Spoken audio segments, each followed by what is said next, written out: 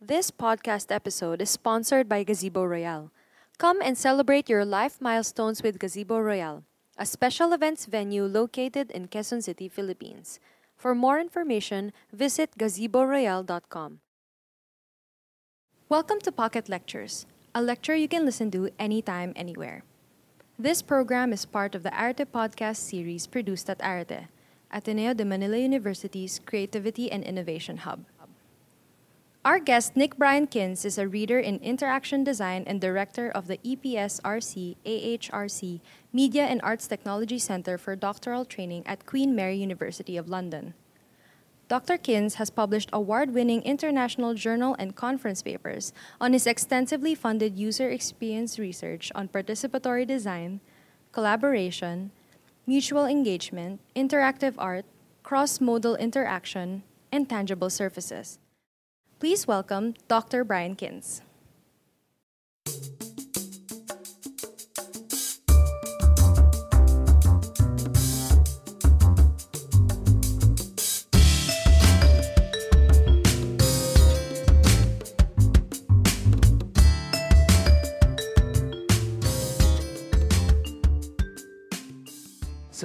Let's first talk about Queen Mary and Ateneum's partnership. So, how did it begin? Where is it at now, and where do you see it, going? Okay. So we started our partnership a couple of years ago. And it was supported by CHED and the British Council, and the idea was to find niche programs that we could collaborate on between the UK and Philippines. And we met with Father Joey in the UK and decided that it would be a good fit between Queen Mary and Ateneo. So both in terms of the kind of topics that we're interested in, but also the ethos of the two universities match quite well. So that's how it started. And then since then, we've been working on developing two master's programs, double master's programs, where students spend time in Ateneo and then they spend time at Queen Mary in London, and they end up with a double master's. And the two programs that we've developed are, the first one is in Innovation in Media and Arts Technology, and the second one that we're working on at the moment is in Big Data Science. Do we have plans for undergraduate programs in the future, or? Yeah, I think undergraduate programs would be probably more around exchanges or visits or something like this. So something that would add an international element to an undergraduate education. And how has Ateneo been as an educational partner so far? Great. So, I mean, it's been great fun coming here and very warm welcome. And I just found them very, I don't know how to say, energetic and positive. And so it's been really wonderful working with Ateneo to develop these programs. It's good to hear. Yeah. All right. So thank you, Nick. Let's move on to our actual topic for Okay. today. Yeah. So you're here to give a lecture on interactive design for media and arts technology. Yeah. So those are a lot of buzzwords. So you've got interactive, you've got technology. So how do these different words actually work together? Okay. So if we think about the two main sets of buzzwords, so interaction design and media and arts technology. So interaction design is really thinking about how do you design experiences with technology. So how do we try and create ways of interacting with technology that is maybe fun or engaging or thought-provoking. And it's about thinking about the experience more than just in terms of which button do I need to press, or what color shall I make the icons, or what shape shall I make the next iPhone. It's about how do I make experiences that actually touch me emotionally, or that create some emotional response in people. So that's the first part, the interaction design. And then the second part, media and arts technologies, is really thinking about how to use technologies in artistic and expressive ways. So it's the other side of that coin, if you like. So it's thinking about the creative industries. So maybe it's like TV or films or art galleries or music especially, and how do we design technologies for those areas in the creative industries. So would you say for the last 5 to 10 years, how has that intersection between the creative arts and actual computer science and technology made its way through the workforce, or just in a community? Well, the main thing that's changed has been the amount of computing power that you now have on your person all the time. So the phone that you have in your pocket is more powerful than the computer that I use to write my PhD on, for example. And so you can do a lot of really interesting and expressive kind of interactive artwork or new kinds of music making and so on, just on your phone or even on your iWatch. So the kind of ways that we can use technology has become much more personal, much more something that you can have on yourself, rather than having to go to use a special computer in a lab or something like that. Okay. Yeah. So we move on to, so thank you for clearing those things for us. Okay. Yeah, but I think we need more. Yeah, so because we're going to deal with a lot of like different terms once you get to the nitty-gritty of your lecture. So I'm going to give you a couple of words and terms, and let's try to give a layman's terms, definition for that word. Okay, so what do we say when we're talking about Internet of Things? Internet of Things. So Internet of Things is really about how we can add computing technology to all sorts of devices, physical devices, right? And usually it's meant in terms of thinking about objects that would not normally have computers in them. So you might think about your toaster, the thing that you use to make toast, or your washing machine, or even just the light switches in your house, having tiny computers inside them. So Internet of Things really means connecting all these different devices using computers so that you can maybe manage them more efficiently, or you can monitor your energy consumption, and so on. And what's interesting about Internet of Things is it has mostly been used for this sort of idea of making the world more efficient, or, to run more smoothly. But you can also use it in artistic ways to make more reflective or political statements about the world. Yeah, so you talked about connecting, like making that connection, having that tactile feeling. So the next term would be, what are wearables? Wearables. Wearables are, again, technologies or computer technologies that touch your body somehow. So I like to think of it that way, rather than saying, oh, it's something you wear on the body. It's somehow something that touches your body somehow. So it could be a hat, or it could be a watch, or it could be some shoes, or maybe it's jewelry that you wear. But it's always something that has some physical contact with your body. And what's interesting about wearables is it offers a way of connecting with technology that can be more physical. So it might sense, for example, your heart rate, or how nervous you feel. Like maybe in this interview we feel quite stressed and our heart rate's quite strong, and we feel nervous, so our hands get clammy, right? And we could use our wearables to detect that, and then maybe it would offer some soothing music to calm us down or something like that. So does that relate to the next term, which is interactive system? So is that part of that group, or is that a totally different thing? Or interactive systems, I would say, is a broader thing. Okay. And interactive systems or interactive system design has a much older heritage. So that would go way back to maybe the 1970s or 1980s in terms of research using that term. And that would be when the first personal computers started coming out, and you actually were able to design systems where you could give it some input and it would give you some output immediately. And before that, unbelievably, what used to happen is you used to provide some input to the computer, maybe on a piece of paper or a punch card. You put it in the computer, and maybe tomorrow you'd get the output. And I think these days, this seems like totally crazy to people to think this is how it worked, right? Because the way we work now with computers, you type on them, or you talk to them, or you ask Siri a question. Imagine asking Siri a question and it doesn't give you an answer till tomorrow, or maybe it gives you an answer next week when it's thought about it for a while. And that's how it was in the the 50s and 60s. So this whole concept of interaction and interaction design and interactive systems sort of came from the 1970s and 80s, when personal computers became faster and faster, and you could actually get an immediate response to your input. Gotcha. All right. So the final term would be, what do you mean by non-utilitarian experiences? Okay. The reason I use that term is I was trying to make a distinction between the kind of design that often happens in computer science classes, where you say, I want to design a system to make this process more efficient, or maybe I want to make it so that this task that people are doing goes quicker, or I want to make people make less errors when they're using this system. And that would be utilitarian design, right? Where you're trying to improve the speed or efficiency or reduce the number of errors that people make. But when you're doing artistic things, often making mistakes is an important part of the artistic process. So you don't want to eradicate the mistakes. Or when you're making art, you often find that spending a long time doing something is an important part of your artistic practice. So you don't want to make it faster. You might actually want to make the system slower, for example.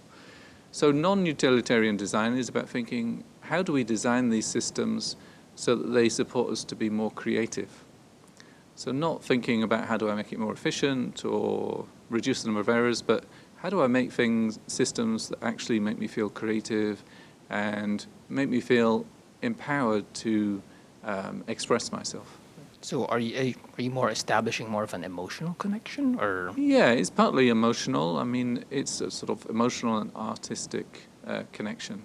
So the real challenge with that is, if you want to design a system to help people be more creative, how do you assess that? How do you evaluate that? And that's partly what I would talk about in the talk. And it's really, because you can't say, oh, I can measure whether it's faster or if I reduce the number of errors. You want to be trying to measure other things like my emotional response or how creative I feel I'm being or so on. So that's the difficult part. Mm-hmm. And so, so moving on to the project specifics of things, how does it usually start for you? How does it all come together? What's the process like? Okay, that's a good question. And again, that's something I would talk about later. So for me, I've been thinking a lot recently about what I call inspiration-led design. So rather than thinking about requirements-led design, where you write down a set of requirements of what your system should do, you start through inspiration. So you're thinking about, oh, what would happen if I took this device and did something quite different with it? Or what happened if I bring these two technologies together and use it in a different way than anybody's done before? So really, it's about thinking of design in terms of, not in terms of functional requirements or user requirements, but inspiration. So using a creative or artistic inspiration as the starting point for design of a system. Yeah. So with the people that you're working with, so this is obviously a team that you're working with, or okay, how big is the usual size of like the team? Whereabouts, like how many members are you working with? So on my projects, I would say the size of the team is, if it's my PhD students, for example, it would just be a couple of people, or it could be another research project I have at the moment. It's got 10 people on it, so it's somewhere between 2 and 10 people per project is the usual size. So it's a nice size because it means that you can be directly working with people and people bring their expertise, but you don't need to have like a project manager or some other layers of management on it. So it's a very much more, how can I say, responsive and reactive team, right? So you can be working quite well together quite quickly. Mm-hmm. Which leads me to the next question. What are the general interests, or are there any specializations of the students that you're working with, or any of the project members right now? So I direct the Media and Arts Technology Centre at Queen Mary, and the point about this centre is that we recruit students from across disciplines. So we have students who come in and some are computer scientists, but some are artists, visual artists or musicians. Some are people who are architects. So there's a whole range of different kinds of skills that people bring. So thinking about what I'm currently working on, I would say there's no one sort of specific skill that people bring. The point is that they usually bring a range of different creative practice. That's what I'm interested in. Because I'm in a science and engineering school, so we can teach people the engineering parts. What we want is people to bring their imagination and creativity. Mm-hmm. Mm-hmm. The focus of a lot of your research, I guess all of them would be sound related. Audio related or not really? For the most part, are they audio related? They're mostly audio related, yeah. And that's partly because I have a strong interest in music. I used to be a musician, and so I still have a strong interest in that area. And also because I'm based in the Centre of Digital Music, so we have a lot of researchers working in that area. Although one of my major projects at the moment is on craft, and so it's not on music at all. But I still use the same sort of design process, thinking about interaction design and non-utilitarian design. Yeah. What do you think? What do you think does audio bring to the table? What does it offer as a subject matter compared to like other forms of interactive media? I think it brings emotion and soul, and it brings a way of experiencing the world that doesn't need language. So unlike written text or whatever, you can experience the emotion of music without understanding the language that it's written in. So yeah, so you're talking about emotion, so I think it's more of an abstract concept. How do you design systems or build interactive systems around something that's abstract? Yeah, that's a good question. And that's why I work mostly with artists or other people with creative practice. It is something that you can only do through your intuition. And so it's something that you must learn by practice. So learning to design systems that have some emotional content is almost an artistic practice. I would say it's more of a creative practice. So it's something you need to learn to do through hands-on experience. So once you're doing that, like once you're in the heat of things, when does the question, how does the current study that we're doing create, impact on society? Like when does that question come in the process? Well, that might be something that comes in at the beginning. So, for example, we work a lot designing interactive experiences for children with different abilities. So maybe children who have autism or different cognitive abilities. And we would start from a point of how do we create systems that allow these children to be more expressive, more creative, more socially interactive than they normally would be in their situation. And so that design process starts with a societal goal, right, of improving the creative aspects of these children's lives. Other projects, the societal value might come later, once we've actually created the thing and we've gone out and tried it with people. And then when maybe we realize, this would be good at raising awareness of a certain issue, maybe environmental issue or social issues like that. So it can go either at the start or the end, depending on the nature of the project. Really. Okay. And so you mentioned, so once that's done, you need to test it out. So yeah. How rigorous is your, testing methodology? Like what is, involved in actually, seeing the whole thing through? So actually, that is one of the main elements of the testing that I'm very interested in, is how do we use more rigorous and scientific evaluation methods to evaluate these sort of creative experiences. Because as an artist, you would evaluate your work just by your intuition, right? And so other people wouldn't be able to replicate that evaluation. What I'm interested in is how do we evaluate those experiences or those more emotional experiences using techniques that are more scientific so that somebody else could replicate that study later. And that's the research question that I'm mostly working on at the moment. And how do you balance testing things inside the lab and then out in the wild? Yeah, so that's difficult because in the lab, you can control the situation and you can get very objective, so very, how can I say, scientific results.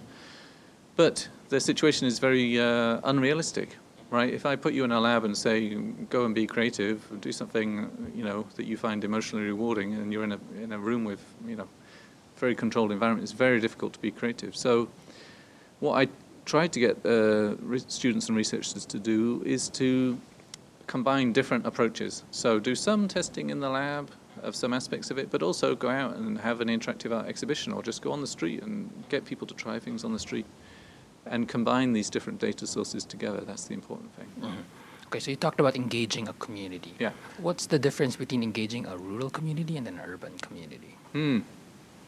Wow.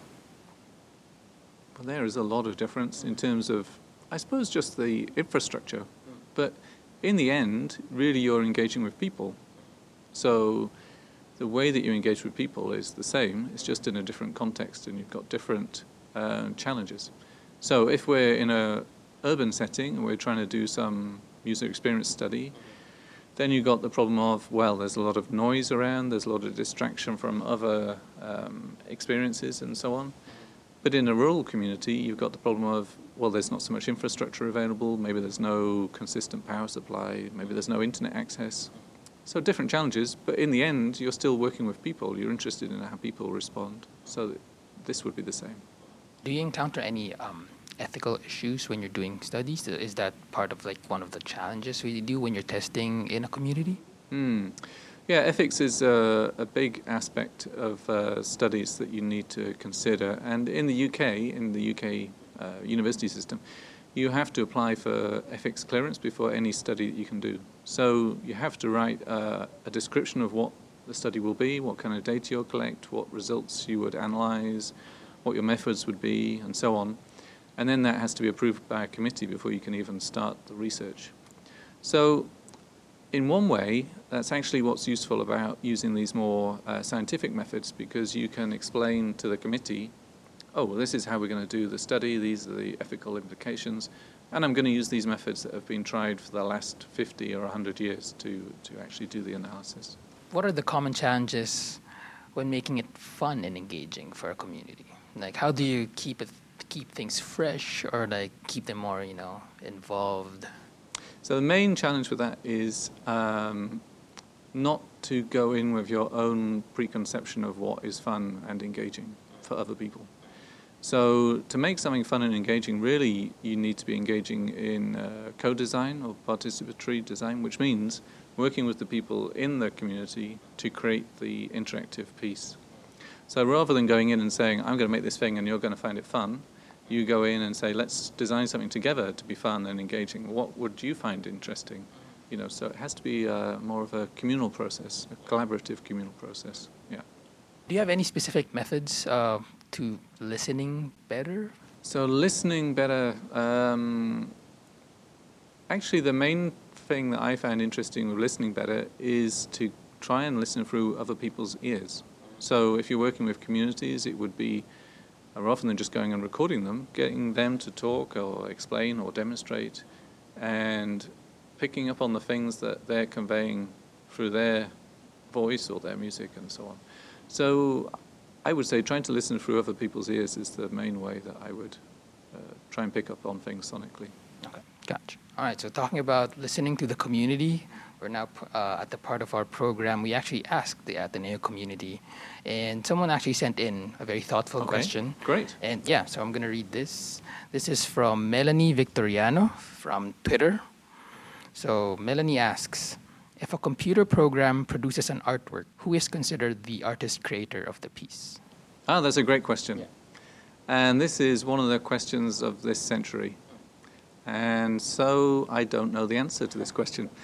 And actually we have, it is one of the big questions. And there's also a question about, so there could be different people who would be considered the owner of that piece or the creator of that piece. It could be the programmer who wrote the program, the artificial intelligence program, right? Could be that person. Or it could be the person who came up with the way that the artificial intelligence works. Or maybe it's the artificial intelligence itself that owns the intellectual property for that piece of music. But the thing is, these days, artificial intelligence in the sense of machine learning and big data, how it works is you train it with lots and lots and lots of examples, right? So, for example, if I wanted to make an artificial intelligence program that created a piece of classical music, right, I might train it with all the recordings from Bach and Mozart, and then say, now make me a piece of music. but the kind of music it would make would be somehow inspired by Mozart, right? So is it Mozart that actually owns the output of the artificial intelligence program? Because it was only trained on Mozart, right? So that is actually the question. It's going to be one of the major ethical questions of this century. Mm-hmm. So are we saying we're now nowhere near, or we have an idea of how to tackle the issue, or if it's even an issue? It is a big issue. It's going to be an even bigger issue when the artificial intelligence starts generating artistic content which we actually find interesting as people. So at the moment, the things that artificial intelligence is creating is basically generated from stuff that's already been made by people, right? So it's sort of derivative, and it's not that interesting. So we could make a million pop songs, no problem. Artificial intelligence can do that. But to make a new genre of music, artificial intelligence hasn't done that yet. That would be the next step, when it makes a new kind of music and people actually like it. Then that would be a big question about who is responsible for that. Who created that new genre of music? Was it the AI, or was it the computer programmer, or what? But my basic thought about this is that computers don't have soul, so they can never be the one that creates the artwork. All right. Well, there you go, Melanie. Yeah. That's a really good question. Yeah. Okay. I think we're almost done. Okay. Yeah. Thank you. So. Well, thank you very much for having me. We learned a lot for sure, and I think it's gonna, have more questions from the community, and I think it's gonna develop more interest, hopefully. But before we end our program, we have a little segment called cultural or educational recommendations. So where we ask you, different things that you might be able to give our audience, like we might want to check this out. Okay. Yeah. So can you give us a book or a journal or an article that has helped you recently for your work, or maybe amused you for a bit? So do you have any recommendation? You mean academic? Yeah. Paper? Okay. There was a paper maybe in the early 2000s that kind of gave a survey of all different, and they were called New Interfaces for Musical Expression. So it's NIME is the conference series. And there was a paper, I don't remember the name of it, that surveyed all of these different new interfaces for musical expression. And I found that very interesting in terms of trying to understand the landscape of this area that we're working in around, sonic interaction design and new kinds of musical expression and so on. So that's the one I found interesting. And I tend to find that these more survey papers really give an insight into where a field is going. And another one, if I've got time, is there's a paper, Bill Gaver, he's a great guy, you should read his papers. And he talks a lot about design that is not functional design, so about design that's more exploratory, that's more reflective. So looking at Bill Gaver's papers, I think is a good place to get inspiration for research. Gotcha. Thank you. All right, so what's the last album that you listened to from front to back, like from end to end? David Byrne, yeah. I can't remember the name of it, but his most recent one, so I listened to that quite a bit. That's a good album. Okay. Is that the type of music that you're usually into, or are you more diverse in your... It can be more diverse, it'd be a range of things that I listen to. So if I have my music on shuffle, it is quite random collection of music, it has to be said. Quite a broad range. There's no particular genre that I stick to, but I kind of like stuff that has a bit of edge to it. Gotcha. Yeah. All right, final question. Out of these citation formats, if they became, a person, which do you think, or who do you think would be a great hang? Like, be nice to, grab a drink with at the pub. So would it be your MLA, your APA, or your Chicago? Wow, that is a crazy question. Yeah. Let me think. I would go with APA. Really? All right. Yeah. Yep. And the reason being? I think it's a little bit more relaxed than the other ones. The other ones are a bit uptight. Yeah. Yeah. I could agree. Oh, there you go. Thank you, Nick, for Thank joining you. us for Pocket Lectures. welcome. And we're happy to have you here. And have fun with your lecture later on. Thank you. All right, thank you. Okay.